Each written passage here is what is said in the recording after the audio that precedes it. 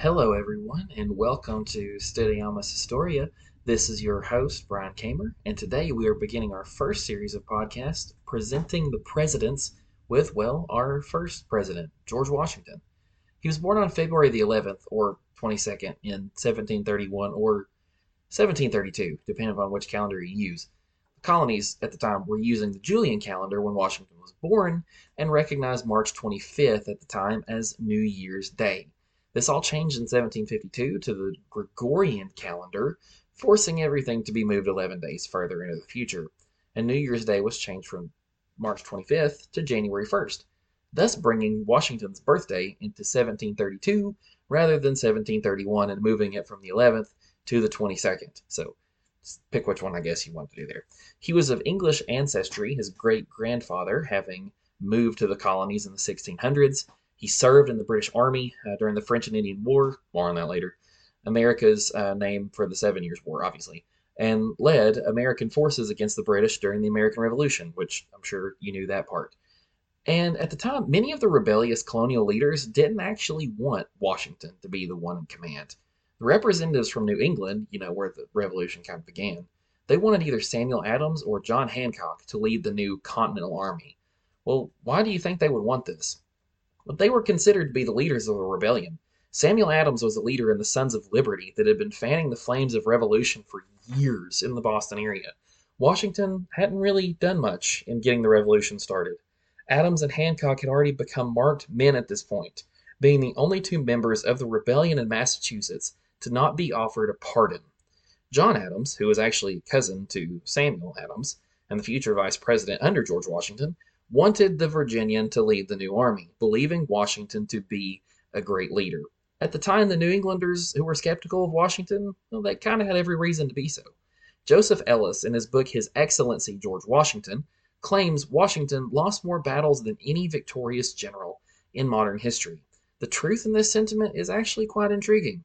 1754 at Fort Necessity, Washington, a young commander in the British Army at the time, executed a poor battle plan that led to his only surrender in his career, the British loss of the Monongahela River to the French, and the beginning of the French and Indian War. Then in 1755, in the Braddock Expedition, Colonel Washington took part in the ill-fated attempt by General Edward Braddock to capture the French Fort Duquesne. Braddock ended up getting killed by friendly fire during the engagement, and the 23-year-old Washington helped organize the retreat from the battlefield. And then, even after they decided to appoint him as the new commander in chief of the American Army during the American Revolution, he lost battles then too. At Brandywine and Germantown in 1777, back to back losses that resulted in the capture of the colonial capital of Philadelphia, and then in 1776 at White Plains and Kips Bay, where Washington lost control of New York City, one of the busiest ports under colonial control at the time. Criticism of Washington's losses were legitimate, but he was able to cobble together enough victories and foreign support to win the war.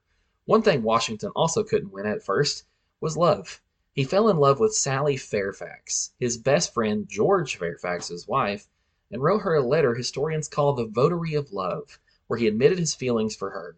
She obviously rejected him, and he later married Martha Custis, a wealthy widow with two children.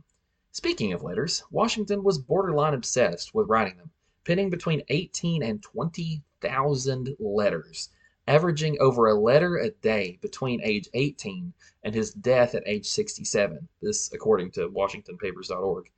For all his letter writing, though, he was not an avid public speaker, probably due to the fact that he had false teeth. No, they were not made of wood, but they were made from hippopotamus ivory, metal, his own teeth, and potentially teeth from slaves held at Mount Vernon, his plantation in Virginia. One thing that wasn't fake was his hair. He never wore a wig, but powdered his hair later in life to blend in with the fashion of the day.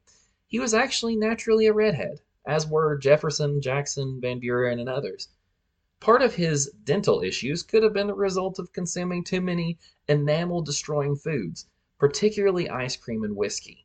In 1790, a New York merchant recorded that Washington spent $200 on ice cream that summer, the equivalent of $6,300 today, or 1,260 pints of Ben & Jerry's ice cream.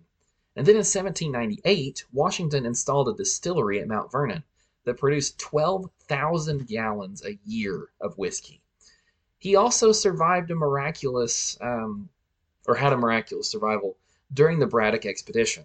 In 1755, while serving under General Braddock, Washington's unit accidentally found itself caught in the crossfire between their fellow British soldiers and the French.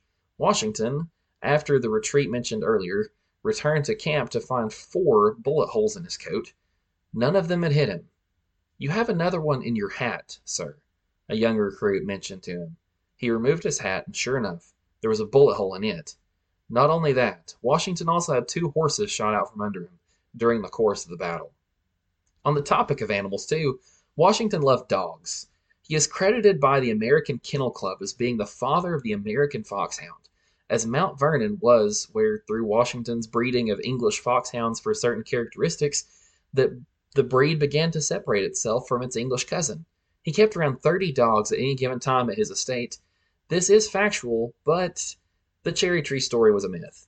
Parson Weems, writing a biography of Washington shortly after his death in 1799, created the story as a way to convey Washington's penchant for honesty and integrity at a young age.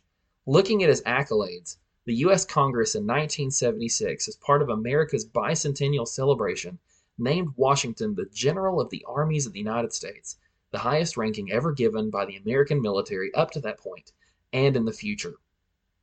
So I hope you've enjoyed this look into George Washington, and I hope to see you back next week as we study into another famous president, not famous president, who may or may not have been known for his honesty as well. Thank you for listening, and I'll see you next time.